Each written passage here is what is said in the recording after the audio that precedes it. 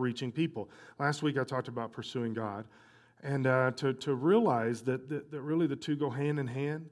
This is something that I've been seeing, it seems to me, be a lot more over the last few years than ever. And I don't know if it's just me or the way I'm perceiving this, but it just seems to me that there's more of a, and I'm saying specifically in America, there's more of a lack of hope. There's kind of a lostness that seems to be stronger than normal.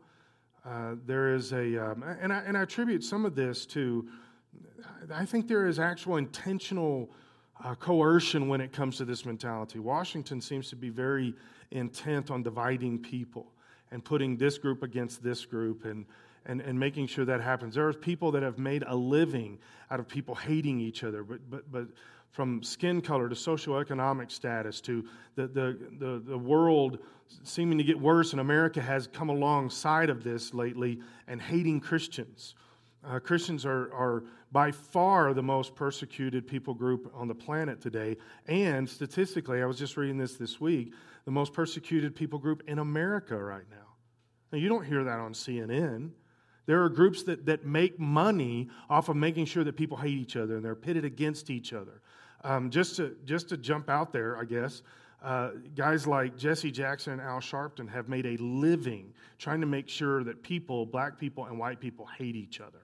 They work hard at this. We're seeing this all through our country, where there's a vitriol against the rich, there's a vitriol against the Christians, there's a vitriol against morally conservative. Now, I'm not talking politically, although that would be included, but morally conservative people. And there's this anger, and there's this fight, and there's this stuff that's going on in our country. And to me, that plays into this seeming to be this lack of.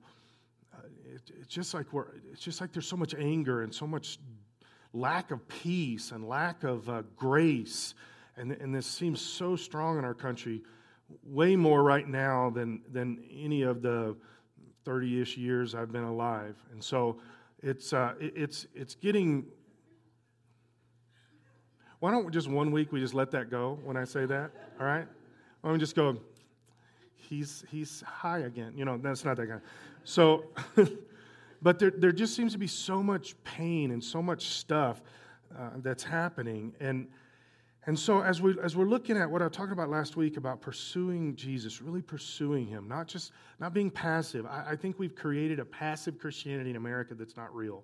It doesn't exist. We got to pursue the Lord. We got to go after Him, and with that, there is the other side of this, which is reaching people. They go hand in hand. You really can't separate them. Our mission statement at Church of Briargate is Church of Briargate exists to enable people under the anointing of the Holy Spirit to supernaturally draw close to Jesus Christ and to bring as many others along with us as possible.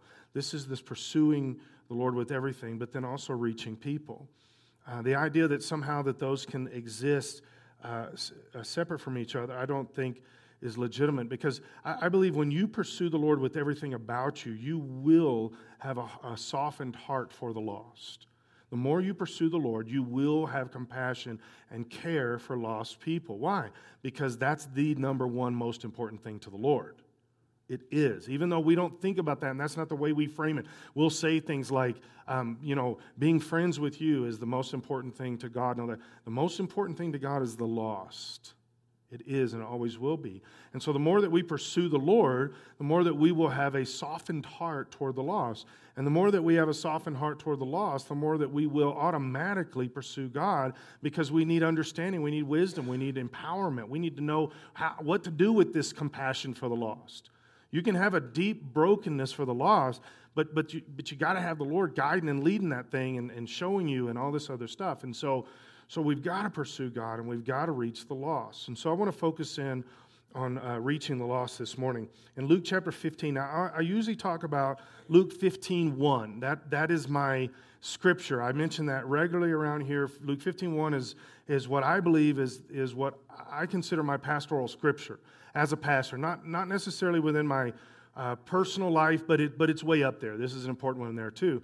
But as a pastor, knowing what my job description is, this is very important to me. Okay, now again, I think we all get this, but just to say it again, my job description as a pastor is to teach people to do the stuff that God wants done, to do the things of God, do the work of the ministry, is the way Scripture says that.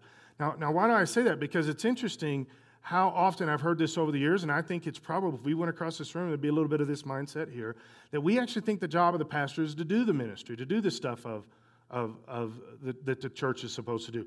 That's not the job of the pastor. My job is to teach you how to do it, to develop you in how to do this. Now, as a Christian, obviously, I'm going to be one of those people doing, okay? But as a pastor, specifically, is to teach others. Now, it's interesting with this that Luke 15:1 to me encapsulates this, but in a roundabout way. But I'm going to explain the rest of it this morning because I usually don't go over that. I usually just focus on verse 1. But Luke 15:1 says, tax collectors and other notorious sinners often came to listen to Jesus teach. Verse 2, this made the Pharisees and teachers of religious law complain that he was associating with such sinful people, even eating with them. This to me encapsulates not only what I believe my responsibility and my perception as a pastor is, but I also believe it teaches us greatly about ourselves, about the church, and about the lost, all at the same time. The worst sinners of society wanted to know what Jesus had to say. The church got upset about it. That's exactly what happens today. The worst sinners of society really want to know what Jesus has to say, but the church is not that intent on getting us to that. Here's the way I can prove this. Why aren't people today interested in what the church has to say for the most part? The reason is because apparently we've deviated enough that it's not exactly the same thing Jesus was saying then. I don't think it's completely off base. I don't think we're cult or anything. I think we're trying to say what Jesus is saying, but it's not exactly the same thing, or the statement would be true about the church just like it was about Jesus. They were the worst sinners of society were intent on what the church wanted to say, but that's not what's happening. They were intent on what Jesus had to say. But the reason is, I believe that the lost is not deeply hungry for what the church has to say, is encapsulated in verse 2. This made the Pharisees and teachers of religious law complain about this. Jesus is hanging out with all the sinners. Jesus is going where all the sinners are. He seems to care about the lost more than he cares about the church, which is true, by the way. That is a true statement. Jesus is much more concerned about the lost. I have had that statement said about me more than anything else over the years. Well, except for the fact that I appear to be arrogant. But second to that, which I'm not. I'm not arrogant. Okay? I'm not. I'm a very nice guy that's really good at a lot of stuff. And so this is the reality of this, is I've had people say so much, as a pastor, shouldn't you care more about the church than the lost? I don't understand that thinking. I don't. What do you mean care more about the church? Aren't we all supposed to be caring for each other and stuff and doing things? And why? Why? So that we can reach the lost. That's the point of this. If that wasn't the point, Jesus would take us to heaven once we got saved. We would get saved and like you know, the blue and red pill. I can think of not Matrix. Blue and the red pill, we get saved and we take the saved pill and then we die. Because there's no reason to stay here if it's not about reaching the lost. Okay? So with that, our heartbeat should be the same as Jesus. And our thinking should be the same as Jesus. There has to be a point where, and by the way, many of you do this all the time and you exemplify this, that when you really begin to let Jesus from inside of your spirit to somebody else, they actually are interested. I just find that to be true, and many of your stories are the same thing. When you actually, not tell them about church, not tell them about your theology, not tell them about all the Christian stuff, but when you really just open up your heart and you share what Jesus is doing with you to them, it's amazing how pretty much everybody's interested in that. Because we're all the same in this, okay? So with that, we continue on, and he actually explains, this is cool how Jesus does this. I love this. He does this all the time in Scripture. Somebody asks a question or something happens, and Jesus tells a story that appears to have nothing to do with what they're talking about. But when you really look at it, he's explaining the macro, amazing, insightful picture of a tiny little thing that they really didn't understand, and they didn't even know what the bigger question to ask was. So Luke is explaining Jesus here, and he says Jesus is very, very popular with the notorious sinners, and they want to know what he's talking about. They want to hear him talk. Not just he's a cool guy, but they want to hear what he's talking about. And then Luke says, without saying this statement, he should have put in there, in my opinion, and this is why. But he didn't say that. Jesus just begins to talk. So Jesus told them this story. Again, parenthetically, that explains why the worst sinners of society really want to hear what he has to say. If a man has 100 sheep and one gets lost, what will he do? Won't he leave the 99 others in the wilderness and go to search for the one that is lost until he finds it? And when he has found it, he will joyfully carry it home on his shoulders. When he arrives, he will call together his friends and neighbors, saying, "Rejoice with me, because I have found my lost sheep." In the same way, there is more joy in heaven over one lost sinner who repents and returns to God than over 99 others who are righteous and haven't strayed away. Now, here's a few interesting things about this. It says the worst sinners of society wanted to know what Jesus had to say. And then Luke says, and then Jesus tells this story. Now, I've heard different people talk about how, because it uses the terminology sheep, that this is talking about people that were already saved. In other words, the one that goes away is the prodigal kind of mentality, and Jesus will chase after one of his own that is already saved.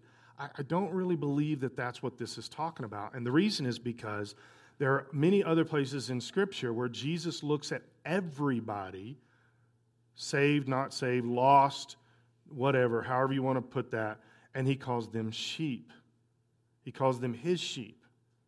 And it's lost people that he's talking about. I don't think this is a prodigal, although obviously it could include that. I believe this is just somebody that's lost. God creates everybody, and he considers all of them his children. And then one of them runs away from him, and he chases after that one. And it's really cool to me where he explains that there is a party in heaven, that they're rejoicing in heaven over this one. And then it does draw a pretty demarcating line here, and it says there's more joy in heaven over the one than over the 99. This is a big deal to the Lord, that he wants to chase down those that are not serving him, those that aren't saved, those that don't know him. He wants to chase them down. And again, this seems to be the opposite way of the church looking at it today. We look at this exactly the opposite. We believe that we have church services and God is totally excited about these churches. I mean, he comes together and he parties with us and we party and we have all of this cool time and we're excited because Jesus is pumped that we're having a great church service. And then we're not really doing that much about the lost or caring about the lost, and it doesn't matter. And Jesus is saying, you got it exactly opposite.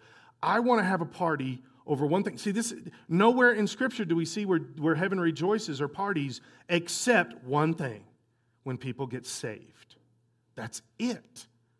We can have the greatest church services, and I don't think they're opposites. I don't think God doesn't want us to have church services or whatever. Obviously, He does, and the Lord wants to bless us with His presence and His Spirit. But I don't think it's as high on the scale of God thinking it's cool as much as we think it's cool.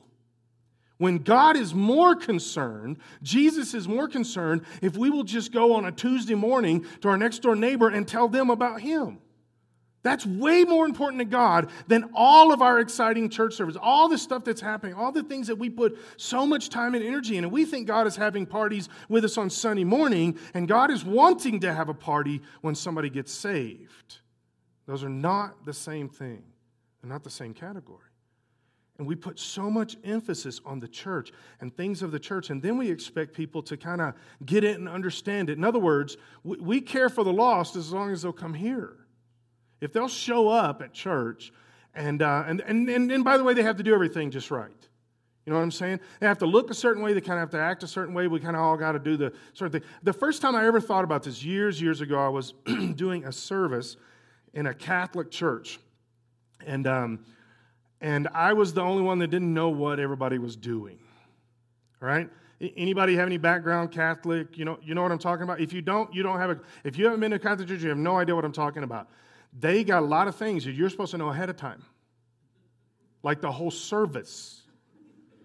Everything is headed. In fact, look at the seats in front of you. Look at the bottom of them. Do you see a little kneeling bench? No, you don't. I didn't know what that was. I literally didn't know what it was. I get in, I set it down, I put my feet on it. I'm like, this is the coolest. They got little ottomans built in all the way down the row. And then other people come in and they kneel down on that thing, and I was like, I didn't know what this was. They stand at the same time. They all say the stuff. They do all the stuff. And here's the thing. Even though we don't have that kind of stuff going on here at Church of Briargate, we still have all of our ways of looking at stuff. And for the most part, there's a kind of an underground feeling sometimes for people that come in that you got to know all this stuff.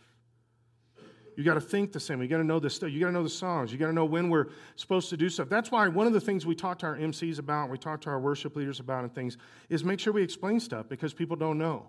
If you want people to stand, say stand. Don't expect them to, unless you tell them. Why? Because they don't know. I've even seen this with the mentality of dress, that there's a certain way that we're supposed to dress or not dress or whatever. That stuff drives me crazy. That I've had this happen a handful of times over the years where different people will come in and get saved, and from their background, it's a little different. Okay? Let me say it this way. Let me say this way, the right way. If you go to a strip bar, I'm going to say bad things about you. If you go to a strip bar, there's a certain dress code within that place. Mostly, you know what I'm saying. So here's the thing is, if somebody from that place gets saved and starts coming to church, they may not change their dress that much. They may not. I've seen this happen. And most of the time, my experience is the church has been pretty good about this. But I've seen sometimes, at specific times in my past, where the church was not good to people like this. And they didn't know. They didn't know this is not how you're supposed to dress. That their context and their culture had a specific dress code. And so they dressed up way more and came to church, but it was way less than what everybody was around them thinking they should be wearing. And I've watched people be mean to people like that and pick on them. And certain ladies in the church kind of, hey, but you should dress differently than this. Why don't you give them a few weeks? Tell your husband to look the other direction and give him a few weeks. Let the Holy Spirit be bigger than us. You know why the church got mad at Jesus? Because he was hanging out with people that dressed like that. That's why they were upset at him. Because he was hanging out with the drug dealers, he was hanging out with the prostitutes, he was hanging out with people like that, and they were crowding around him to want to know what he had to say. And they got upset about it. And he's saying, you're missing this. You're missing this. I will leave the 99 and I will go to the one. I'll do it, and I'll do it every time. And Jesus gets a lot more excited about going to the one than he does coming to the 99.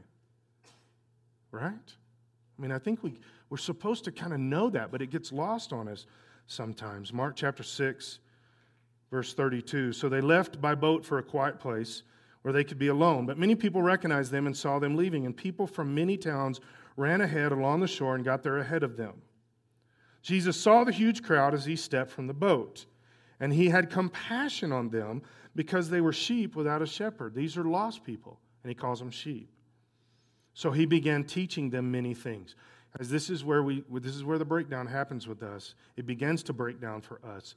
I believe most of us, if not all of us in this room, have compassion for lost people.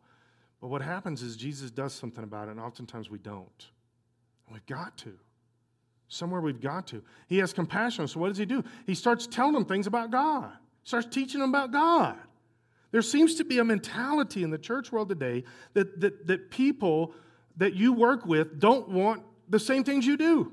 Love, grace, forgiveness, peace, purpose in life, knowing that there's a God over my life. You want those things. The people that are around you at school or at work or at the grocery store want those exact same things, but we've convinced ourselves that they don't. Because you got a few loudmouths in Hollywood or Washington that say they don't. And so we buy into it, and Jesus is saying, no, they do. Luke 15:1, look, they hang out with me. They want to know directly from the source what I have to say. What is Jesus talking about? He's talking about all these things. When he gets out of the boat and he has compassion on him, he begins to teach him. What's he teaching him about? He's teaching about God's mercy and God's grace. He's also teaching him about judgment. He's teaching them about the fact that God is in charge of everything, that he made them. He created their existence. He created the planet, that he could wash them clean instantaneously. That's the things that he's telling them. And they're interested. They ran all along the shore to get there. I never understood that until I went to Israel a couple of years ago. And we went out on the sea and we realized it's actually a very small lake that you can run all the way around. That's how simple it is. So, there, I gave you some geography. So then he says, he began to teach them many things. Matthew chapter 9. Here's another thing. Let me ask you about the compassion. I'll read another part about compassion. But I really believe that Jesus has more compassion for lost people than he does church people. It doesn't mean he loves us less, but he has compassion for the lost more than he does church people. This is one of the things that to me is it is who I am, and sometimes I get a little feedback negatively from this, but I don't have a lot of compassion for church people. It doesn't mean that I don't love every single one of you in there. I pray for you regularly. I do all that stuff. I don't have a lot of compassion for you in a sense that I need to be there all the time for you kind of mentality. I don't think like that because I don't think Jesus thought like that. He's given us the Holy Spirit, and we're supposed to connect with each other and love each other and all that stuff, but I think at the end of the day, we're supposed to care for the lost and have compassion for the lost. It never says anywhere in the New Testament, you can look it up, it never says anywhere that Jesus had compassion for his church. It says he looks at them and he says they're like sheep without a shepherd, and he had compassion for them. His heart was moved and broken for them. Because why? They don't have hope. When I look across the church, and this church included, I see people with hope. I see people that know what it is to be forgiven. I see people that have been given eternal life and have been washed clean, and that we have this amazing thing that we should and could hand off to other people. But I think sometimes we spend so much time trying to do the church thing that we miss the point. And we try to do let's get together and do church stuff. This is one of the things that we're really strongly pushing to all of our ministries in our church right now, is that we don't want to just get together and do church things. How many years can you do that? How many year after year after year can we just do the same church stuff? Somewhere there has to be we got to get to the lost. In fact, some of our processing, our renegotiation right now with some of the things we're doing in the church is about this. Even moving Pastor Shelby into more of an executive role is specifically to accomplish this goal, is to say, I, as pastor, I'm laying the plan out. I know what we need to do. We need to be reaching, but it's not always getting all the way into the areas of the church and what's happening because of me. And so now we've got Pastor Shelby, the next step in saying, let's do this. I'm not verbalizing this right, but I've got the plan, the vision. She's going to make sure we carry it out. That's one of her new jobs. So people ask, is she still going to be leading worship? Yes, we're adding. We're adding more to her plate. That's all we're doing. Okay, we're not making it comfortable for her. We're just adding more of her plate. So here's the thing: is we've got to be more intentional. We've been a little bit lazy about this the last year and a half. And we're not getting there. We've got to get there. We've got to get to the lost. We've got to get to them. Even things like the women's pop-ups, and we're about to start a men's prayer time in the next week or two. You're going to hear about this. We're very intentional about trying to connect guys together with direction of praying for their families and praying for the lost and things. All of this is fitting together and to trying to say, God, we need to be who you want us to be, and we're not getting there. We're not getting there. We've got to get there. We've got to reach people. If we're not doing that, we're missing it. We're missing it. We're missing it. We've got to reach people. Matthew 9, verse 35, Jesus traveled through all the towns and villages in that area, teaching the synagogues, announcing the good news about the kingdom. He healed every kind of disease and illness. When he saw the crowds, he had compassion on them. Now, he just got this in the reverse order here in the way I would process it. I would put, Jesus had compassion on them, so he went and taught and healed the sick and all this other stuff. But it's the same thing.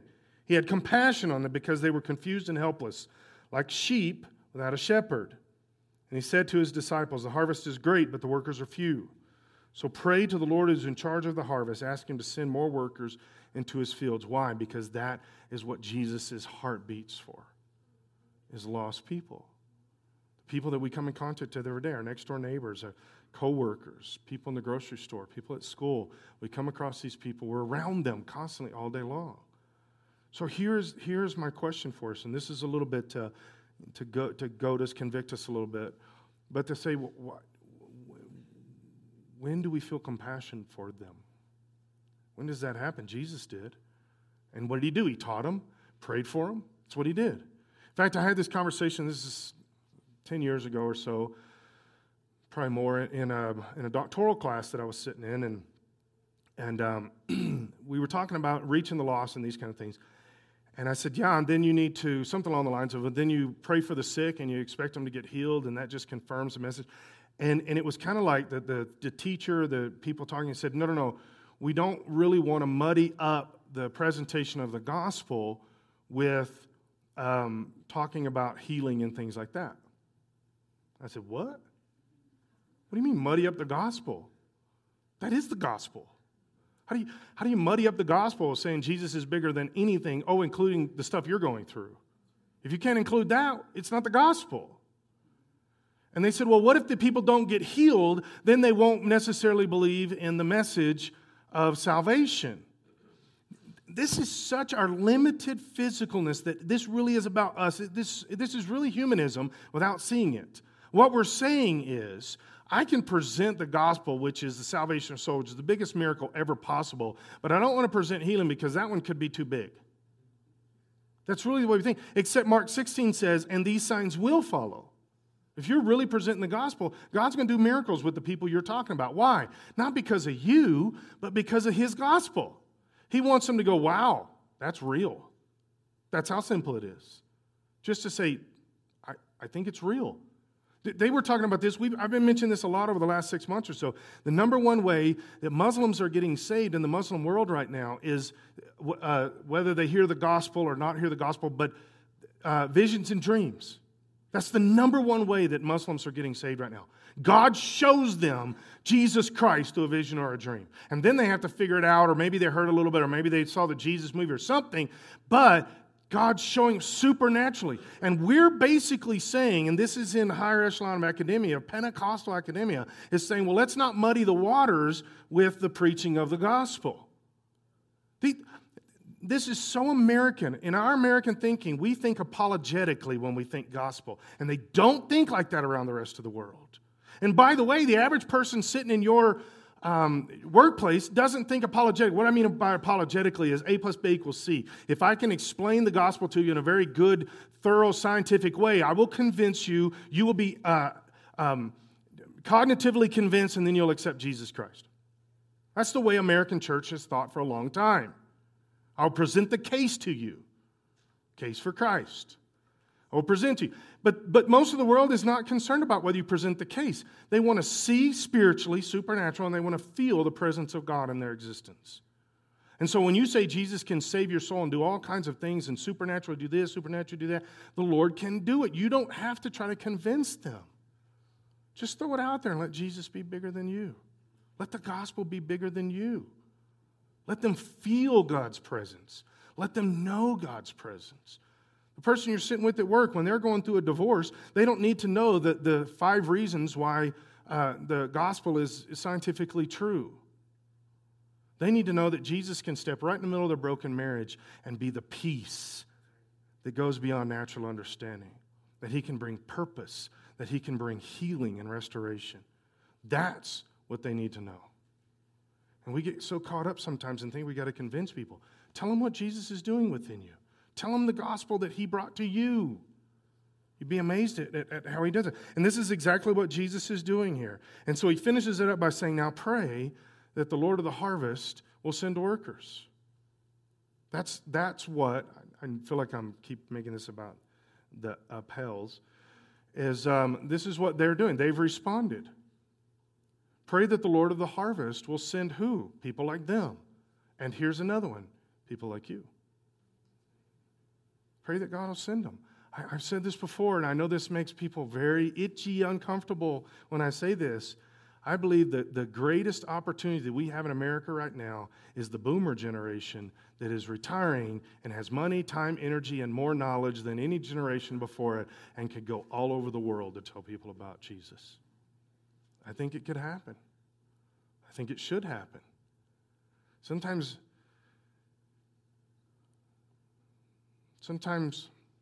we're more interested in playing golf and getting a motorhome instead of saying, Jesus, what do you want me to do? It may be play golf and get a motorhome. But if we asked him, Jesus, what do you want me to do? You know how rich you can live in other countries on your American retirement? You really can't, but it sounds good. So, 2 Peter chapter 3, verse 8. But you must not forget one thing, dear friends. A day is like 1,000 years to the Lord. 1,000 years is like a day. The Lord really isn't slow about his promises, some people think. Okay, I have to say this every time. This is so important. This scripture has nothing to do with the timelines of creation. It doesn't. This doesn't mean that God created the earth in 7,000 years instead of 7. That's goofiness when people try to build those two. It has zero to do with God's timeline structures. What it is saying is God is not in our timelines. He's not limited to our time structures. He created our time structures. He's not in them. He designed them. And so this is not saying every time we have a day on this earth, it's like 1,000 years to the Lord, or 1,000 of our days is like one day. It's not what he's saying. He's saying, I'm being patient. That's what he's trying to say. I'm being patient. Because I'm not limited to time, and because I'm not limited to time, my heart is not beating around a time structure. My heart is beating around people. That's what he's trying to say. So he says the Lord really isn't slow about his promise, as some people think. No, he's being patient for your sake. He does not want anyone to be destroyed, but he wants everyone to repent. That's his heart right there. He didn't create hell for humans. He created hell for Satan, and humans are choosing to follow Satan to it. That's not what he didn't create hell for people. And he's doing everything he can, in fact, even delaying when he comes back so that people will not go to hell. When somebody asks you the question, this is a good scripture to use for this. It doesn't exactly answer it, but you can get there. When somebody says, how could a loving God send somebody to hell? Bring up this scripture. So you're asking the wrong question. Why hasn't he already sent them? If that's his desire, why hasn't he already done it? Why didn't he just shut this whole thing down and destroy us all? Because his heart is, he wants everybody to know him. And when you come across Christians that believe that Jesus only died for some people, the select or the elect, that's a theology in Calvinism. It's not healthy. This scripture disagrees with it 100%. Jesus wants everybody. There's no elect that he's chosen ahead of time to be saved. He wants everybody to be saved. He wants every person in America saved. He wants every person in Jordan saved. He wants every person in Europe saved. How's it going to happen? We got to tell him. That's how it's going to happen. He wants everybody at your school saved. It's everybody at your workplace saved. Even that jerk that takes your food out of the refrigerator. He wants that person saved. But somewhere we've got to be moved with compassion for their soul. The Lord really isn't slow about his promise. He's patient. He wants everyone to repent. But the day of the Lord will come as unexpectedly as a thief. Then the heavens will pass away with a terrible noise, and the very elements themselves will disappear in fire, and the earth and everything on it will be found to deserve judgment. And that's why he is delaying this, because he knows it's happening. He is also the God that created the judgment. But he's delaying it because he loves you and he loves me and he loves your cousin and he loves your coworker and he wants them to be saved. He wants them to. He's doing everything he can. He just needs some help from us to make this happen. So 3 basic things. The first one is we need to have compassion or passion for the people Jesus created. Regardless of the sin they're in, regardless of what's going on in their world, just care about their soul. Care about their soul and do the best you can to talk to them. Care more about their soul than you care about how they would fit into Church of Barricade. Okay, let's care about their soul. And I think when that happens, it's going to demand for us to reprioritize our existence. I think it demands that. Reprioritize our plans or ideas or goals or whatever. Somewhere there's got to be a kind of a upheaval. I don't necessarily think you have to sell your house and move to Jordan, but I do think if you're not willing to, something's wrong with your priority system. If we're not even willing to say, God, what do you want? Well, what if God makes me? Just be willing to do what God says. God, I just want to tell somebody about you. The second thing, we need to keep the reality of judgment in our minds. It's real, it's going to happen, and everyone is going to stand before God someday. That is a reality, and I know that's not comfortable for us to think that way. In the church, we've worked really hard to kind of take that off the table, but it's true. There is coming judgment, and everybody's going to stand before the Lord. Everybody is. The third thing is that we need to know that we actually have life to give these people. You have life to give somebody at work. You have life to give your next door neighbor. You have life. This isn't just a good story. This isn't just a religious context they can attach to. This is life. This is purity of life. This is the most amazing. When we talk about absolutes, this is absolute truth. This is absolute love. This is absolute grace. And it's amazing, transcendent. Romans chapter 13. This is all the more urgent, for you know how late it is. Time is running out. Wake up, for our salvation is nearer now than when we first believed. You have the story within you to be able to tell somebody else. You don't have to go through a bunch of theology or last week's sermon or something else or Max Lucado's book. All you have to do is tell them what Jesus has done inside of you. Tell him how he's changed you. Tell him how he's saved you. Tell him the journey that you're on. If they say, what about this? And you haven't got to that answer yet in your journey, then tell them, I don't know. But you can tell them the journey you're on and what Jesus has done for us, and including all of us. So why don't you stand with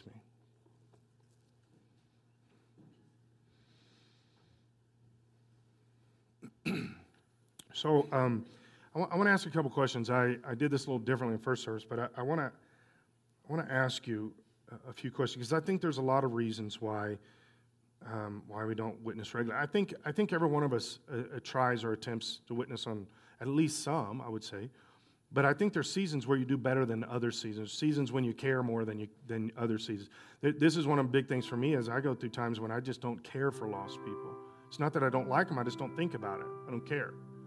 And that's convicting. It should be convicting. Something's got to stir. And so I think sometimes we're insecure. Sometimes it's just lack of compassion. Sometimes maybe we're just too busy. I mean, there's a lot of different things. But to say, and so I want to ask you, this is for my own personal prayer time, and I don't know, maybe so that you'll be self-conscious right now. So here's the question. If you're in a season where you're not witnessing to somebody, what's the reason? Is it because of insecurities? If that's you, raise your hand. You're saying, yeah, I don't think I'm good at this. Or anybody? Do we have to close our eyes for you to do this? It's insecurities, yeah. What about just lack of compassion? You can tell in your heart, it's just not there. You're not feeling it. I go through those times regularly. And I come back to the Lord. Lord, forgive me. I want to care about my neighbor. How many of you are saying maybe that's where I am with it? Just lack of deep, just brokenness for the lost. What about just the routine of life, busyness of life, just keeps you from doing that? Anybody? Okay. I think there's all kinds of reasons, guys. Here's the thing. You've got life within you. You've got life within you. You just got to push that to the surface and say, Lord, I'm going to do this. I'm going to do this. Okay, God, we ask you to help us. Jesus, I pray for us as Church of Barricade as a body. Lord, I want to be a church that's pursuing you and reaching the people you created. Lord, help us to be a church that is moved and broken and cares for the lost. Lord, so now we pray for us individually. Lord, I want to be somebody that cares for the lost. God, my schedule gets so busy sometimes, and I get so busy doing church stuff that I forget to tell somebody about you. Lord, I ask you to forgive me. Every one of us in here, Lord, when we get too busy, God, just forgive us. Help us to step up and just recognize it and to step up and just do what you've asked us to do. Lord God, if there's anybody in here struggling with insecurities with this, Lord, let them know right now that the story that they need to tell is already within them. That they have the story. It's their story, so it can't be wrong or right. God, it's about you, so it is right. Lord, they've got the knowledge, they've got the ability. Lord, help them to step out there and to tell somebody about you. In the name of Jesus. Lord, help us to talk about you. When we have compassion, help us to talk about you. When we're broken for our coworkers, help us to talk about you. In Jesus' name. In Jesus' name. Lord, and make us, as Church of Briargate, make us a place that reaches people. In Jesus' name. In the name of Jesus. Amen. So you're going to have an opportunity sometime this week. I've been praying this for myself, I'm saying. I'm praying, God, I'm going to talk to somebody about you this week. I'm going to talk to somebody about you this week. I'm going to do this. Do the same thing. Just set a goal. God, I'm going to do this. You probably already had that person in your head. You probably already know who it is. And so just talk to God about it. God, I'm going to talk to him this week. I'm going to do this. I'm going to do this. Holy Spirit, rise up within me with boldness. I'm going to do this. God's going to give you a chance this week. Do the best you can. Tell somebody about Jesus this week, and God will honor it in your life. It's a guarantee. So take the opportunity to get to know the Apples after service.